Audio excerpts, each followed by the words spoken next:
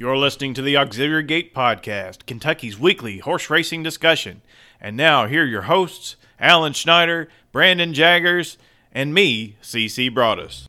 Consider taking a flyer on the 5, Threat Level Midnight. Threat Level Midnight's going to go on to win by just about 6 in the end. So I would definitely have to have the humongous one. The humongous one will get Brooksy off the duck, wins by 2.5. Clear 4 action, number 7.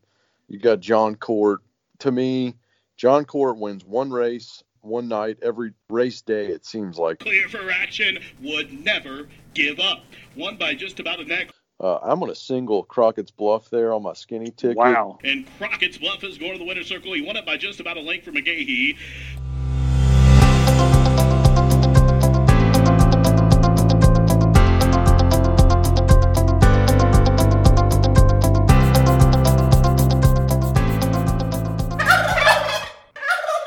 Okay, this is episode 31 of the Auxiliary Gate Podcast, and you are listening to a bunch of turkeys, because that is exactly what we are after our performance last Wednesday during the Pick 5 carryover at Turfway Park. I am CC Broadus. I'm joined by Alan Schneider and Brandon Jaggers.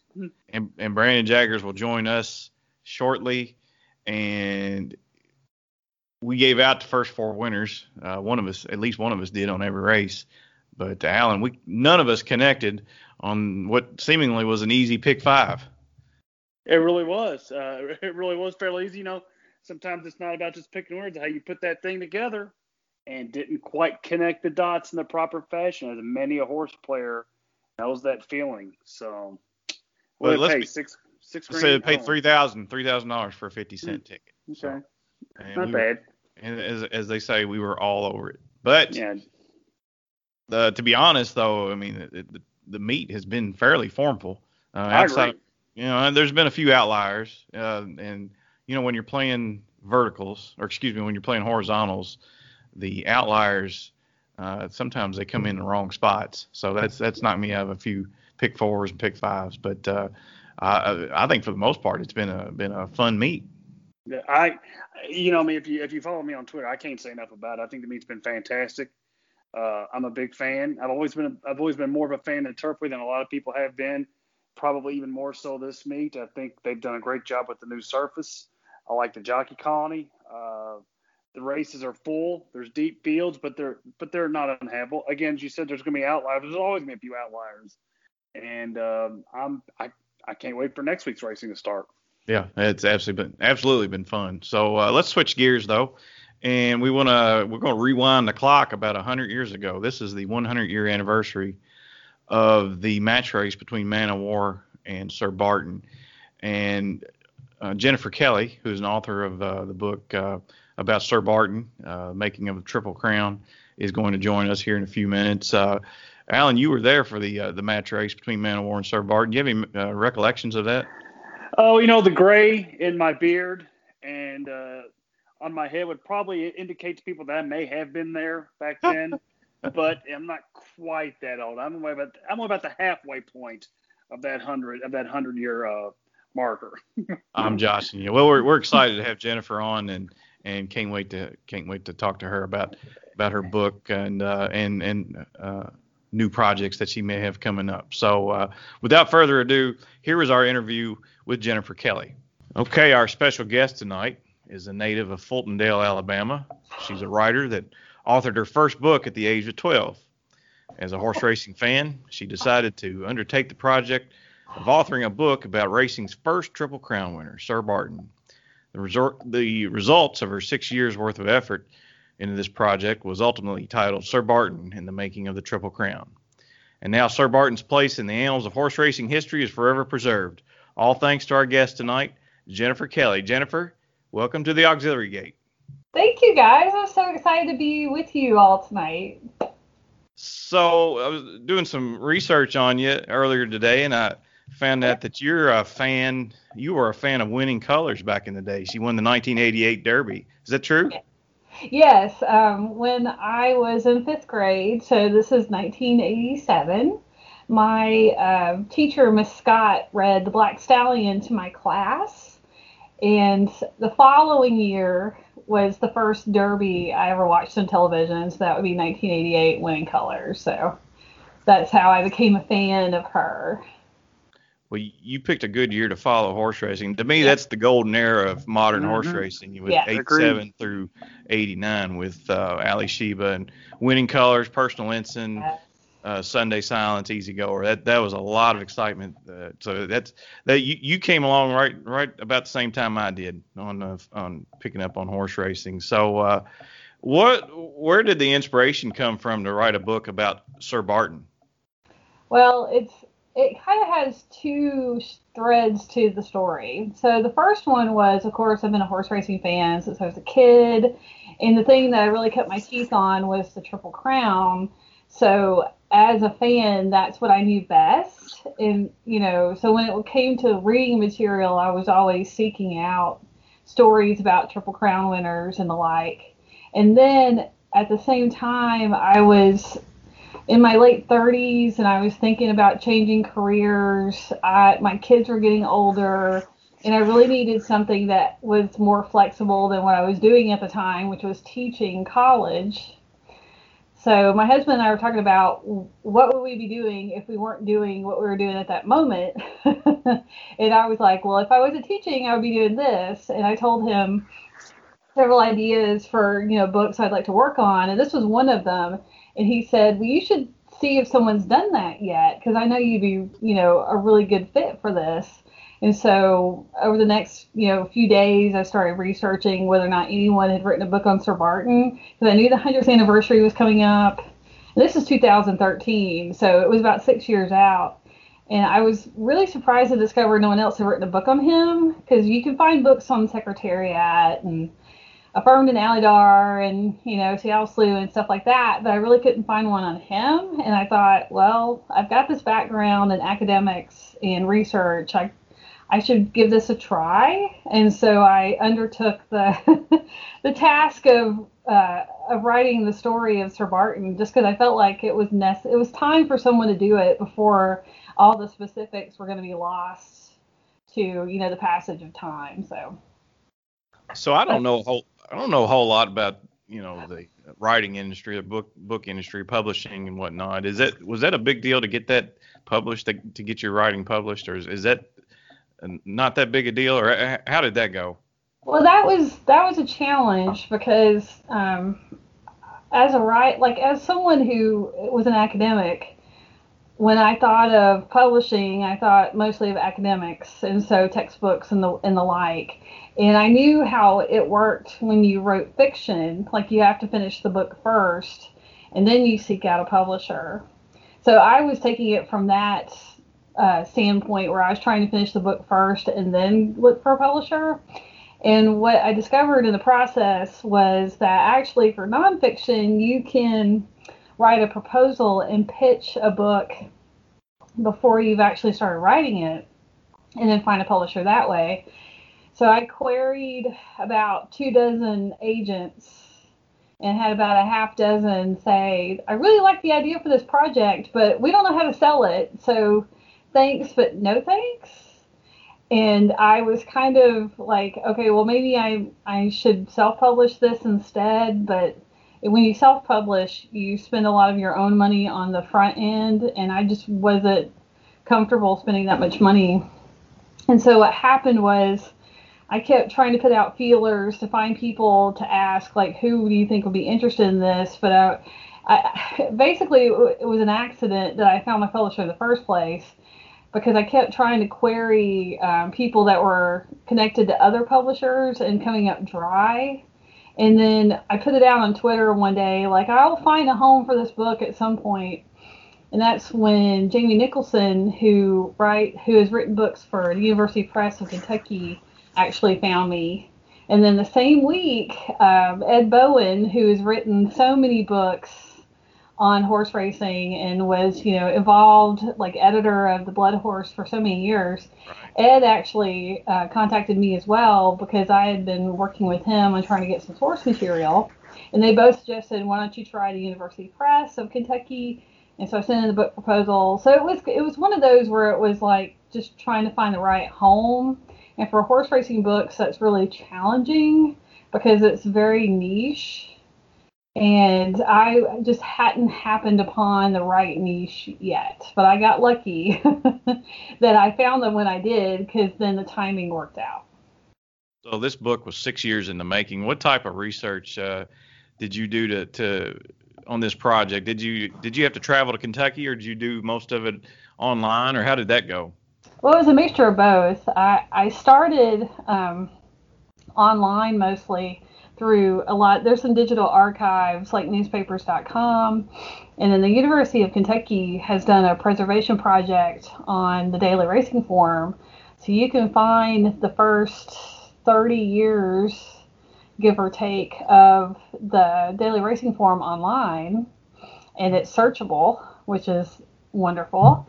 And that was the early part. And then as I got deeper into the research, I traveled to the Keeneland Library to do a lot of research for the stuff that I couldn't find digitally. And then I also, I went through Ancestry.com to track down, family members. I did a lot of Google searches, I wrote a lot of letters, wrote a lot of emails. But it's a mixture. It just depends on what you're looking for specifically. So I did the vast majority of it from here in Alabama, but I have made many trips to Kentucky, and thankfully I have family in the area that let me crash in their guest bedroom so I could do it. That's cool. I've not bought the book yet. I'm going to. I can't wait to read this. I read a couple of excerpts from the book. I'm really fascinated by it. And I read the excerpt about the match race between Man of War and Sir Barton. I wanted to ask you about that. Match races were a part of the fabric of horse racing for many, many years, up until the big match between Ruffian and Foolish Pleasure that ultimately led to the demise of Ruffian. But I did not realize that this was a big deal, the match between Sir Barton and Man of War. Was that something that was clamored for by the owners, or was something the media called for, or the fans, or how did the match come about? Well, it started really before. Sir Barton was just kind of first it was Man of War. As Man of War continued to beat all the horses in his division, people, fans and turf riders alike, were clamoring for Man of War to face older horses because they felt like that was the ultimate test of his abilities. And Samuel Riddle and Commander Ross were kind of carried along with the fervor, just reluctantly, really. With Samuel Riddle, he just really didn't want to find out if his horse was fallible. And then with Commander Ross, he was realistic about his chances against Man of War, because they had watched Man of War run in 1919 at Saratoga, and then in 1920 as a 3-year-old at Saratoga as well. So they were familiar with what they were up against. So it really started with, fans and media at the same time kind of building up this, fervor for this needs to happen. And it was always this debate of who is the right older horse to match with Man of War. And when Sir Barton broke the track record for 1.25 miles in early August of 1920, then everybody started honing in on him, because they saw that Man of War and Sir Barton were, equal pretty much in terms of time over the same distance. And so they figured these were the two natural, competitors. They wanted Exterminator in there too, because Exterminator is just as famous at this point. And his reputation is really built up later as he gets older and he runs more and more. But at the time, these were the horses that people latched on to as the best competition for Man of War. And so the match race grew out of that. And then Samuel Riddle was finally convinced when the money started rolling in. So first it was, 25 or 30,000. And he was intrigued, but he wasn't maybe if they offer 50. So Ross and Riddle, did a gentleman's agreement. If they offer 50, we'll make some serious discussions about it.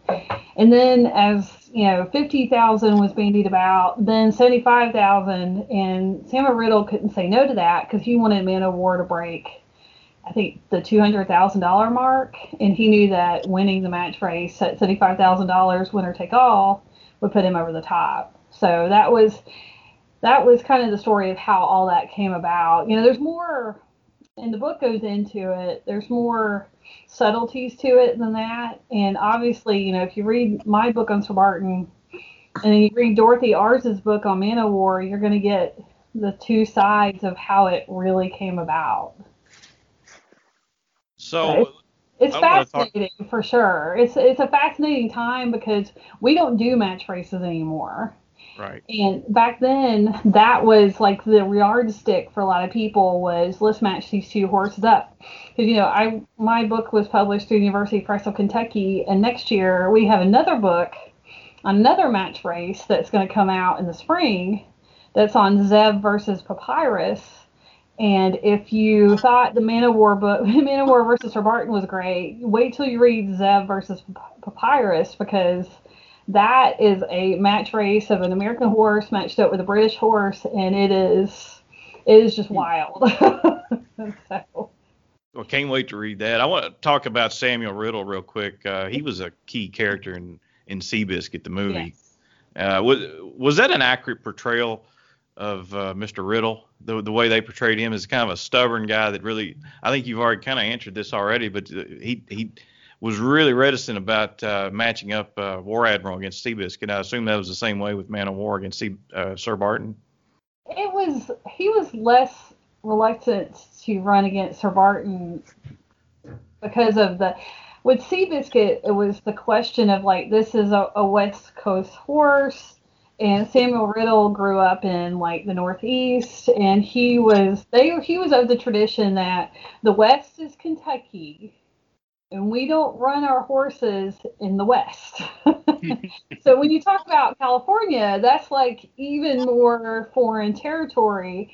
And if you're of that ilk of the Northeastern, where you run your horses in Saratoga and you go to Maryland, and that's, New York and Maryland is as much as you do, and Kentucky is this, maybe. He wasn't. The Seabiscuit was a movie, and obviously they had to play up certain aspects of the story for the drama. So if you read the book, Laura Hillenbrand's book, she'll give you, more depth to it. A lot of Riddle's personality was driven by that sort of, division in social class to some extent, but also his wife was a big driver behind it. And so you'll see like his wife kind of linger in the background and not really as noticeable, but I think she, had a lot of influence over his decision making about what he did with his horses. So definitely, if you think Riddle is portrayed in a certain way, definitely read the books and get some insight into what else is going on behind the scenes, because his antipathy to some extent toward like Kentucky racing kind of drives him in some of his decision making. Right.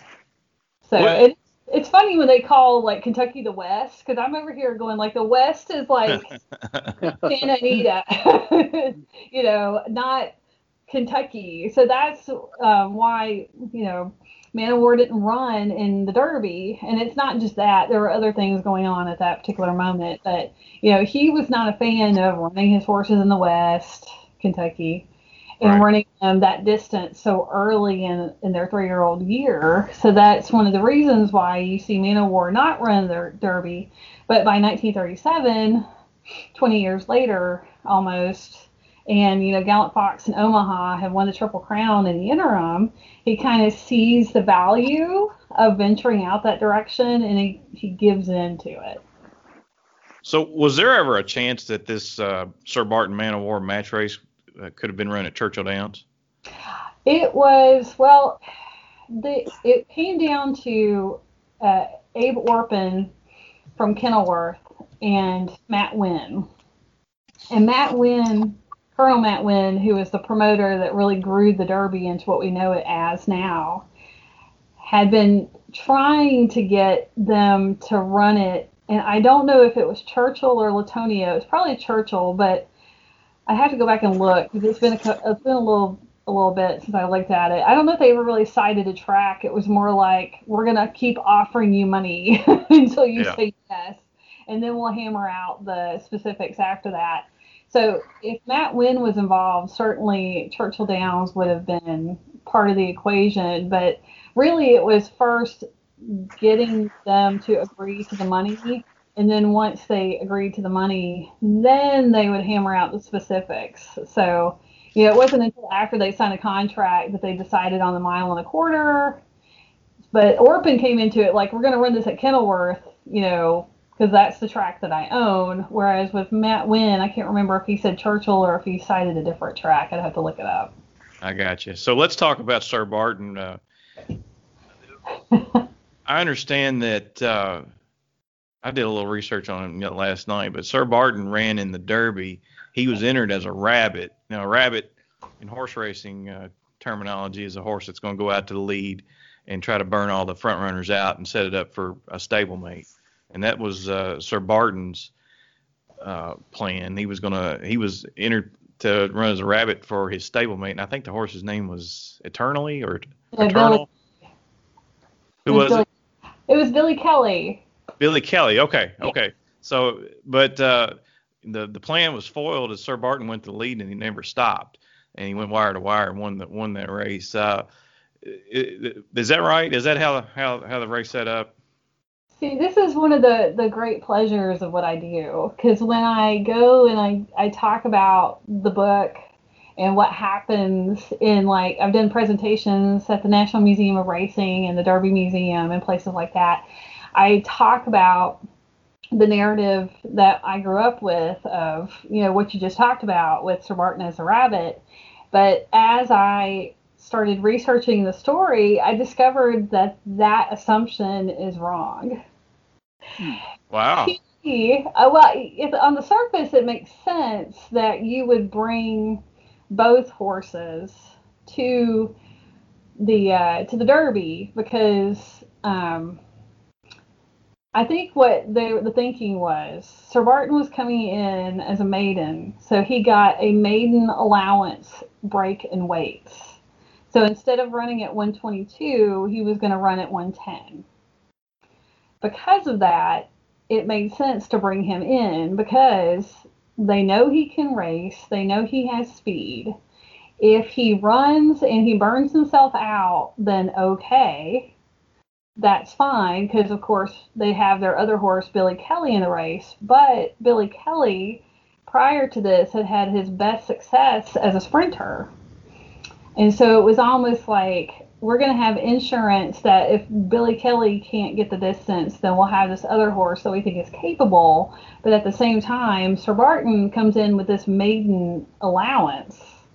And so they could not resist the advantage of that maiden allowance over that field of horses, because they knew Sir Barton was capable. He had beaten Billy Kelly and their other one of their other stable stars, Cudgel, in a workout at Laurel like 2 weeks before the race. So they knew he was fast. They had seen him run in trials, several times. So they were aware that he was fast, and his pedigree would say that he could get the distance. But because he was still rather untested, they weren't 100% sure. But if you read the papers leading up to the race, you see reports coming in over and over that trainer H.G. Bedwell is actually quoted as thinking that Sir Barton was their better shot. Wow. At winning the Derby than Billy Kelly. I know, I was shocked. Shocked. But the more I dug into the research, the more it came up that, even like the president of Churchill Downs, when they asked him like more than a week out, like, who's your pick for the Derby, he said, well, Sir Barton. To the point that the sports writer for the Louisville Courier-Journal, Sam McMeekin, picked Sir Barton. Yeah. And then the next day published a column that said, I told you so. Which is like the best. That was like the best headline. Like the next day, here's the Louisville Courier Journal, and there's like the Derby is everywhere in the paper, and then like one side of the paper there's this column that says "I told you so." Nice. I was like, and I put that in my presentation because it's just way too much fun to show people like. A sports writer basically telling everyone, you should have listened to me. Sounds a lot like Brandon when he picks a winner. He lets us all know. Mm-hmm. Oh, well, let's just see about that. But so Sir Barton was well bred, I think. He was the son of Starshoot, and he was a half brother to a 2-year-old champion named Sir Martin. And so. I'm looking at his race record here. Of course, he won the Triple Crown. He won the Withers. He won several races as a 4-year-old. Do you think he was overshadowed somewhat? Probably didn't get his due at the time, or in racing history in general. Is Sir Barton maybe overlooked as maybe ignored for the talent he possessed? Oh yeah. Well, and that was the thought that. He has been over time diminished because of his proximity to Man-O-War is certainly one of the biggest motivating factors for me, because I felt like as a historian and as a writer, it was time for someone to preserve his legacy, because he was continuously like, he's the first Triple Crown winner, but nobody really knows anything about him. And I was like, no, we know plenty about him. You just have to, dig, because. So if you look at 1919, Man-O-War makes his debut in July at Belmont Park, I believe. So in the first 6 months of 1919, the conversation was Billy Kelly and Eternal. And then after Sir Barton wins the Derby and then the Preakness, it becomes about him to the point where he's called the horse of the century. But then, as you get into the summer of 1919, into the fall, and Sir Barton continues winning, and he continues demonstrating a level of excellence that he maintains throughout his career. But as Man-O-War starts winning and winning so spectacularly, everyone shifts their attention. It's sort of like if you think about Secretariat. Everyone knows Secretariat, and when you watch the movie, it's like Secretariat saved Meadow Stable. Well, actually, it was Riva Ridge that saved Meadow Stable. Right. And it was an excellent racehorse by himself, but Riva Ridge gets often overlooked because of his proximity to a stablemate. And the same thing with Sham. Sham was an excellent racehorse and ran second, Secretariat ran the fastest Kentucky Derby ever. Well, Sham ran the second fastest Kentucky Derby ever, coming in second. It's that proximity to a celebrity makes it difficult for whatever you accomplished to really be appreciated in your context. So it takes time, and then, people drawing attention to the horse or to whatever before people really get to analyze what you were. So Sir Barton was an excellent racehorse. He was not Man-O-War, and he had the misfortune of coming along when Man-O-War came along, but he was an excellent racehorse. He was a champion. He probably would have been Horse of the Year had we had that type of voting in that era in 1919 based on what he accomplished. So that was my biggest motivating factor, was making sure that he got his just due after looking at his race record and seeing what all he did. And you have to look at also the way that his connections raced him was very inconsistent. And a lot of that had to do with his health. So he would run like a lot of starts really close together, and then he would get a break. And then he would run another cluster of starts close together, and then he would get a break, because he was so close to being unsound that they would literally race him into shape. And then the moment he started showing any sign of unsoundness, they would just back off. So you'll see, like in 1920, he runs, I think, 5 races in 2 weeks. And then they lay off of him until the summer, until August in Saratoga.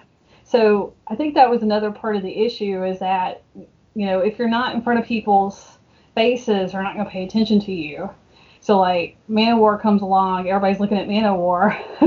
Exterminator didn't get really famous until later because he was running concurrent with Manowar, and once Manowar retired, then Exterminator was able to rise to the level of fame that we know him at.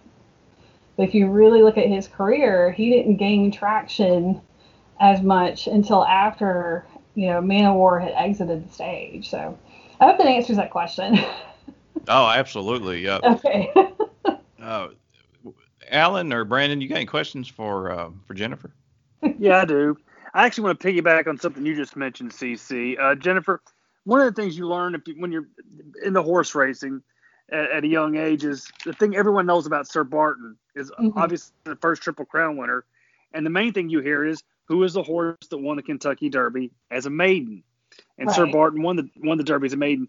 Do you think that maybe somehow diminished his legacy a little bit, in the fact that people think of it that maybe the average person thinks of his Derby win as kind of a fluke because of that whole maiden tag, even though it's not quite, a legitimate way to look at it?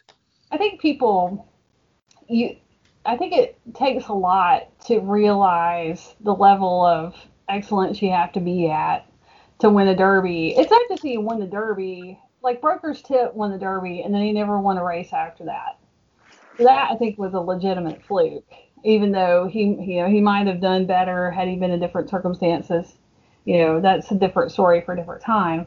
I think people see the word maiden and they assume that this is a horse that lacked quality, and right. So when he got into the Derby, that was just kind of like, yeah, whatever. I think that's why, when he goes to the Preakness, there's so many horses that start in the Preakness because they were thinking the same thing. Well, this is just a one-off.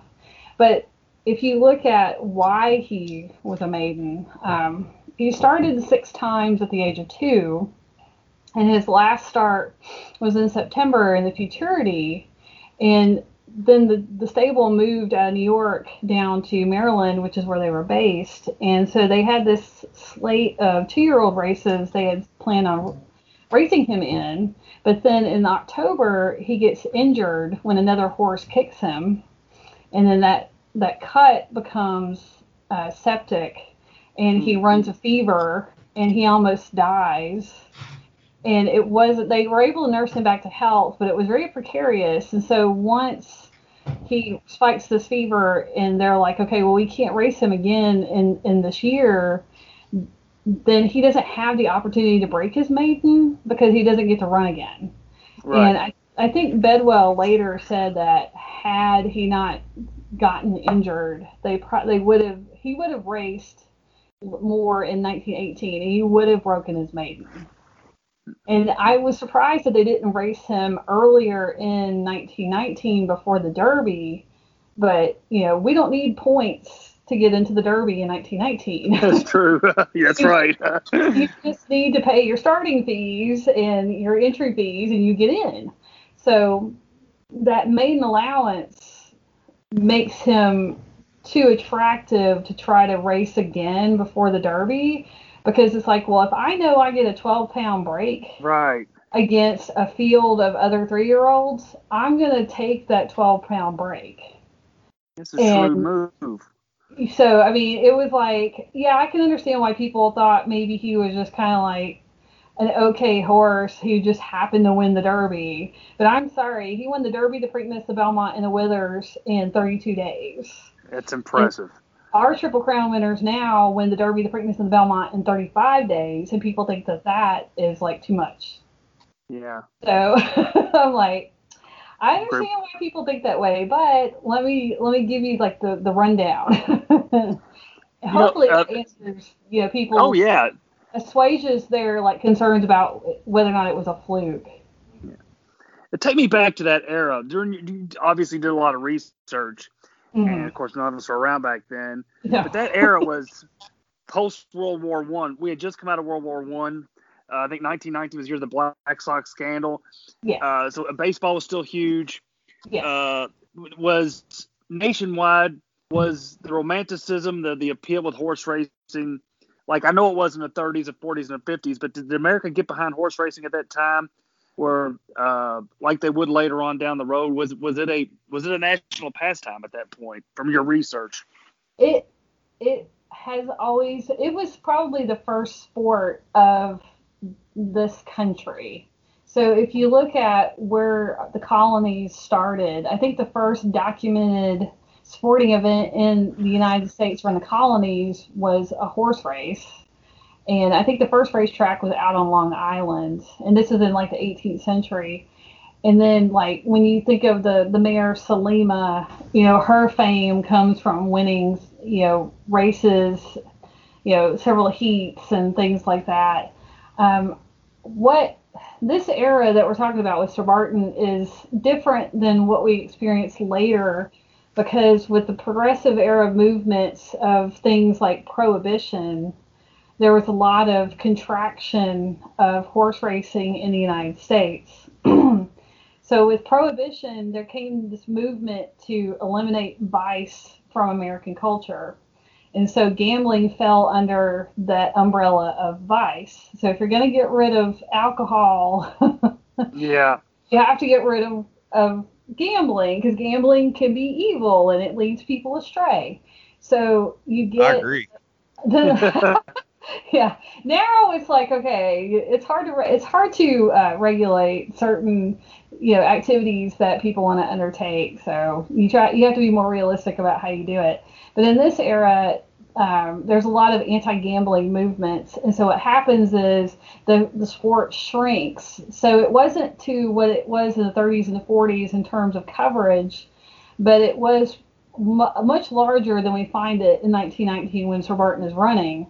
But since Prohibition starts around this time, but the anti-gambling lobby has lost a lot of its power. And so you've got horse racing back in New York, and they're trying to build back to where they were before. Because there were probably like a half dozen racetracks around New York that closed for good in like 1910, 1911.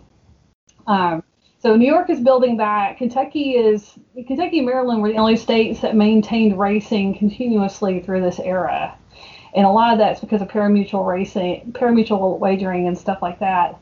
So the sport has contracted, a whole lot when Sir Barton comes along. But the places where it's still running, it's been running continuously for so long that you have fan bases built up.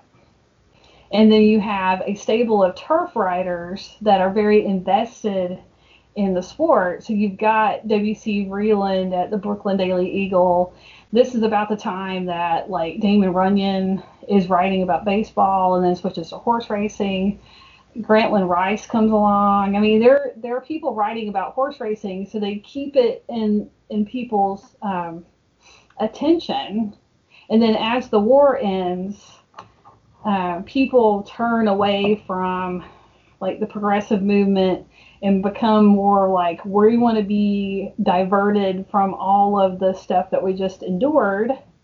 So horse racing becomes a part of the diversion from wartime concerns. There's all this destruction, there's been all this death, you've had the 1918 Spanish flu pandemic. Like, people want to not think about that. So they turn to baseball in horse racing and the movies and other things to entertain themselves. So horse racing is definitely in people's minds. It just may not have the same coverage in terms of accessibility that you see later in the 30s and the 40s when the sport grows, because the states need the income from the wagering. It sounds, everything you said sounds vaguely familiar these days, as a matter of fact, does it not? We just came full circle in a century's time. Last question for me. There's so many parallels between our era and what's happening it really a century ago that, the Depression really was a boon to horse racing, because once states figured out that you can run horse racing at a minimal cost and collect a set and stable amount of revenue from it, then there's no reason to discourage it. And, people were still more familiar with horses than they are now. And so, and also the number of ways to divert yourself when you're, in the 1930s is not the same as it is now. So now we have NFL football. Well, they didn't have football the same way in this era. So it's not as much of a diversion. Now I'm an Alabama fan, so as far as I'm concerned, football's always been and always will be, part of my life. But in 1919, I wouldn't have been able to watch a football game on television. I could have gone to a football game, but that's not the same. But with horse racing, it's so much more accessible, I think. And so we're going to see it come around, this cycle come around again in our time. It's just not going to look 100% the same. Gotcha. And you actually stole my thunder to my next question, because I know you're near Huntsville. You're near Huntsville, and anybody I meet from Alabama, I got to ask them this question: Alabama or Auburn? And I assume, being that near Tuscaloosa, you were going to be an Alabama fan, so you're all Roll Tide, right? Well, we're about 2 hours or so from Tuscaloosa up here. You get to drive through Birmingham to get to Tuscaloosa. So I've only been to like a handful of games, but basically in Alabama, as I'm sure it is in other places in the country, you just, change the teams. But when you emerge from the womb and enter the world, you are told generally by your family members what you are. So when my earliest memories is just people talking about Bear Bryant. So my family has always been very avid Alabama fans, to the point where my late grandmother would be like every Christmas, "What do you want for Christmas, Nana?" And she'd be like, "I need another Alabama sweatshirt because I have worn out the one that you gave me last year." Yeah. Same thing with my dad. We gave my dad like a Nick Saban hat a couple of years ago. He was so happy. So I've reluctantly dragged my husband and children into this now because my husband's not from Alabama. So, but yeah, we're Alabama fans in this house. Yeah, it's like that in other states, but there's no state like it is with Alabama. We've got Kentucky and Louisville here, and that pales in comparison to Alabama and Auburn. So I always ask people that question. It does, but when I go to Kentucky and people talk about Kentucky basketball, they seem to have the same reverence for Kentucky basketball that they have for. Oh, they do. Auburn here. So I'm still learning. Like when I go to Kentucky, they're like, do you know who Rupp was? No. I have people explain it to me, so I know what people are talking about. Like, hey, that's Rupp Arena. Oh, I get who that is now. That's awesome. Brandon, you got anything? I remember like the COVID Derby we had. They had that virtual Triple Crown race. Oh, God, that was terrible. I know. So I figured I'd just mention that. Why'd you bring that up? It was minimally entertaining, but when Sir Barton finished last, I was like, that's not funny. Yeah. And then also, I did order your book through Amazon tonight. It's going to be here on Friday, so I can't wait to read it over the holiday. I get a break from my day job, so that'll be fun. Oh, good. I'm excited to hear what you guys think about it, because it was a labor of love for sure. And whenever people tell me now, like, I'm going to buy your book and read it, I don't know how to respond, because it's just super flattering when people get excited about reading it. I had a lot of fun writing it, and I felt very lucky that not only I found a publisher, but my husband supported me so strongly throughout all this and encouraged me every day, even when I had days where I'm like, I got nothing done. And he's like, "You'll finish it, don't worry." So it's been a labor of love, not just from me, but from my entire family, to get Sir Barton, out into the world and to you guys. So I hope you enjoy it. So after his stud career, which was kind of shortly lived, I mean, he went into a U.S. if this is right, U.S. Army remount service. Do you talk about that in the book? I do. I don't get to spend as much time on it as I would like. So when you write a book, my publisher, when I signed my contract, they said you need to deliver the manuscript at under 100,000 words. And 100,000 words sounds like a lot until you start realizing how much you have to do in 100,000 words. And it was like he ran 31 races over 3 years, including winning the Triple Crown, and I have to cover, all the ancillary contextual things that are going on, that influence the decision making. You know, why he goes here, like why is he in the Belmont and not here? And so when I got to that last portion where it talks about the remount service, like his stud career, I wasn't able to spend as much time on it as I would have liked, because it was just a matter of, you know, we had to make decisions about what was most important in terms of telling the story. Right. So he stood stud in Virginia from 1922 until 1932 at Audley Farm. And if you drive out to Berryville, it's about 45 minutes outside of D.C., but Audley Farm is still there. That's actually where Bodemeister was bred. Oh, really? Yes. Audley is the stallion barn, and all the facilities that were there when Sir Barton stood stud in the 20s are all still there, because I went out there and stayed on property thanks to the people who own the Kobayashis who run the farm, and the people who own it. They invited me out there for a celebration and some other events, and so I got to see the stallion barn where he stood stud in 1932, and we don't have any documentation that gives us a true look into the thought process behind getting rid of him. But the gentleman who owned Audley Farm, B.B. Jones, his brother had died 5 years previously.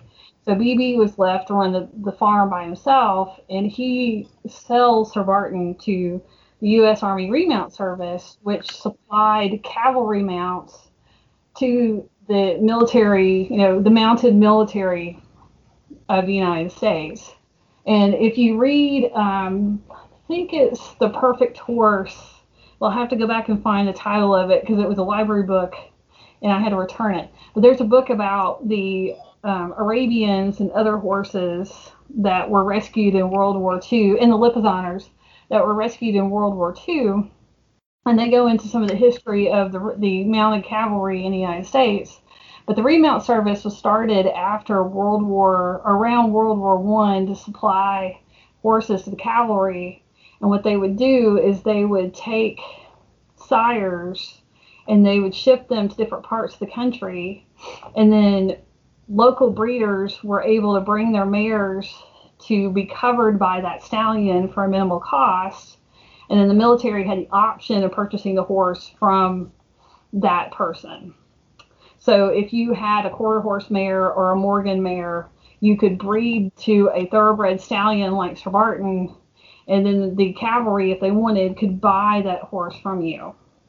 And then that horse could be put into the system as a mount for a specific, person that was in the mounted cavalry. So there are records. They're not complete because some of them have been disposed over time, but there are records of horses that were sired by Sir Barton that were in the system. So other histories have made this sound like it was some sort of demotion.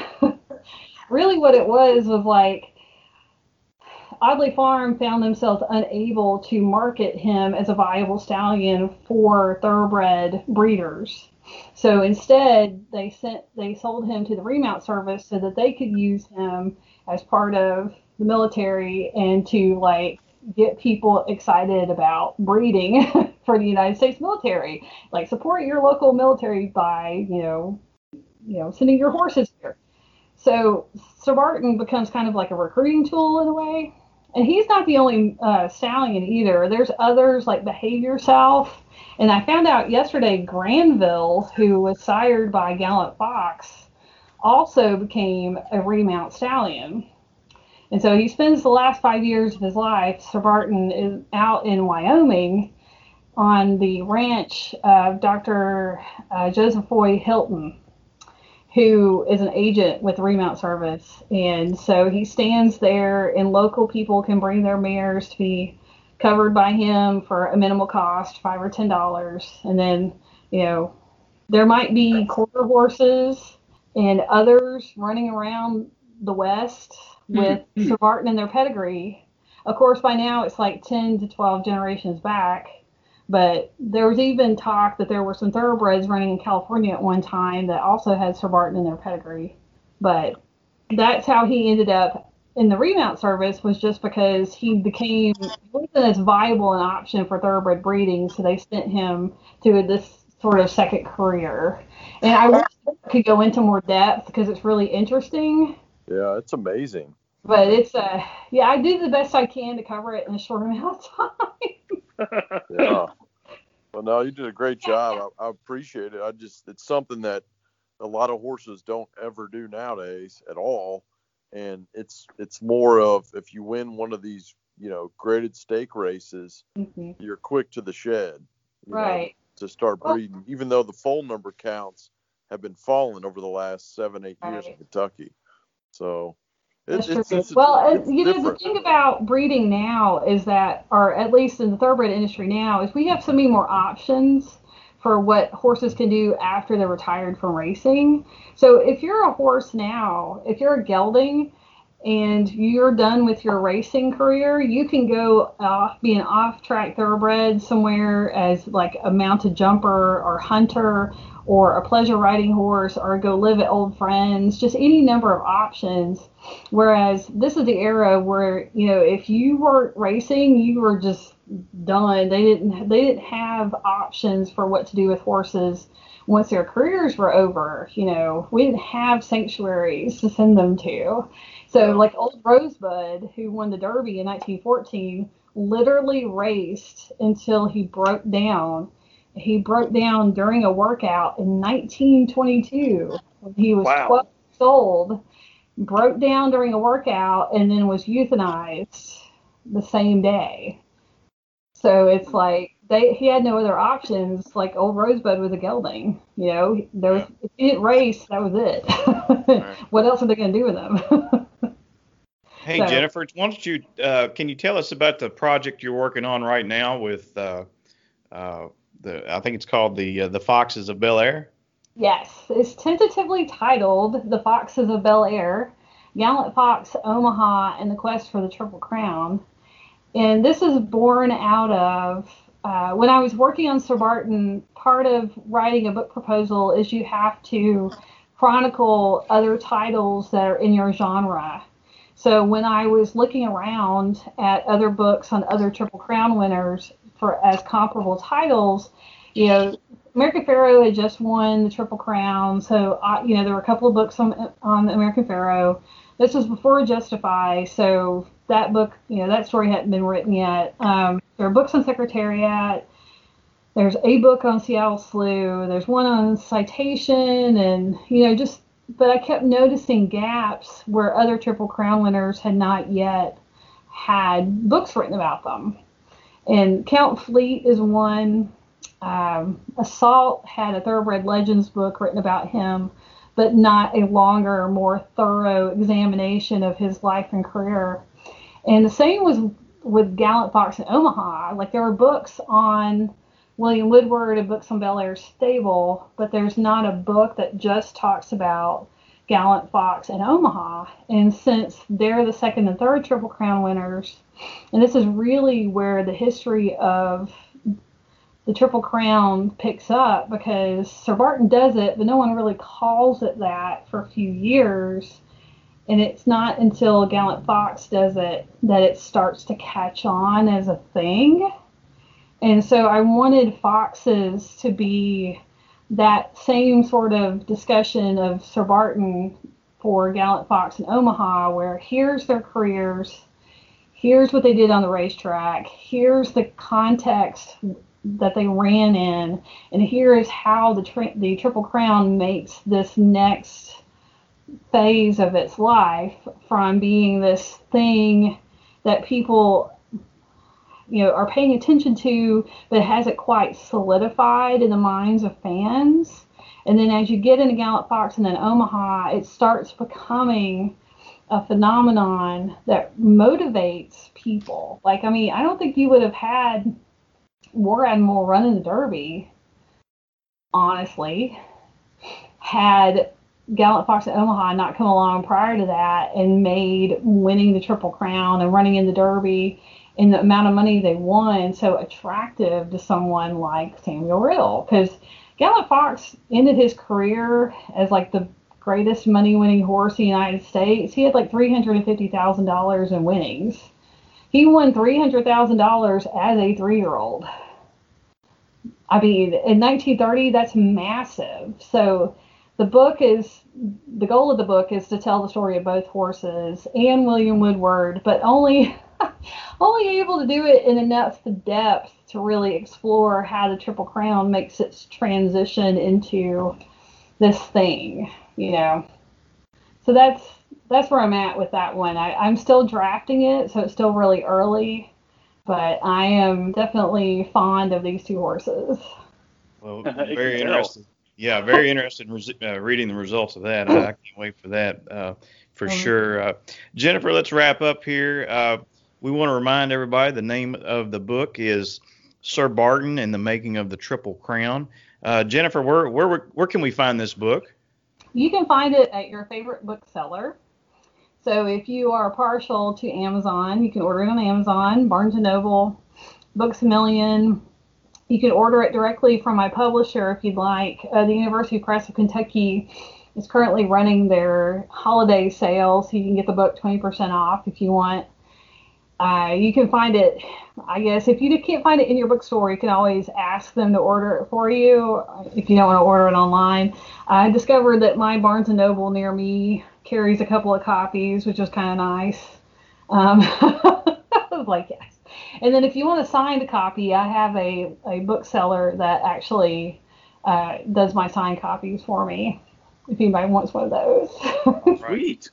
Absolutely. Well, Jennifer, this has been just fantastic. I cannot wait to read this book. I think it's going to be a fun read, and I always like to read about the history of our sport. And we want to definitely thank you for coming on and joining us this evening. And hopefully we can have you again when the new the Foxes of Bel Air is ready to go. We'll talk about that book for a little bit. Yeah, I'd love to be on with you guys again. I really appreciate the opportunity. It's been fun. All right, that's Jennifer Kelly, everybody. And that wraps up our show. This is episode 31 of the Auxiliary Gate podcast. We'd like to thank Jennifer Kelly for joining us. And on behalf of Alan Schneider and Brandon Jaggers, this is CC Broadus reminding you that gambling money ain't got no home.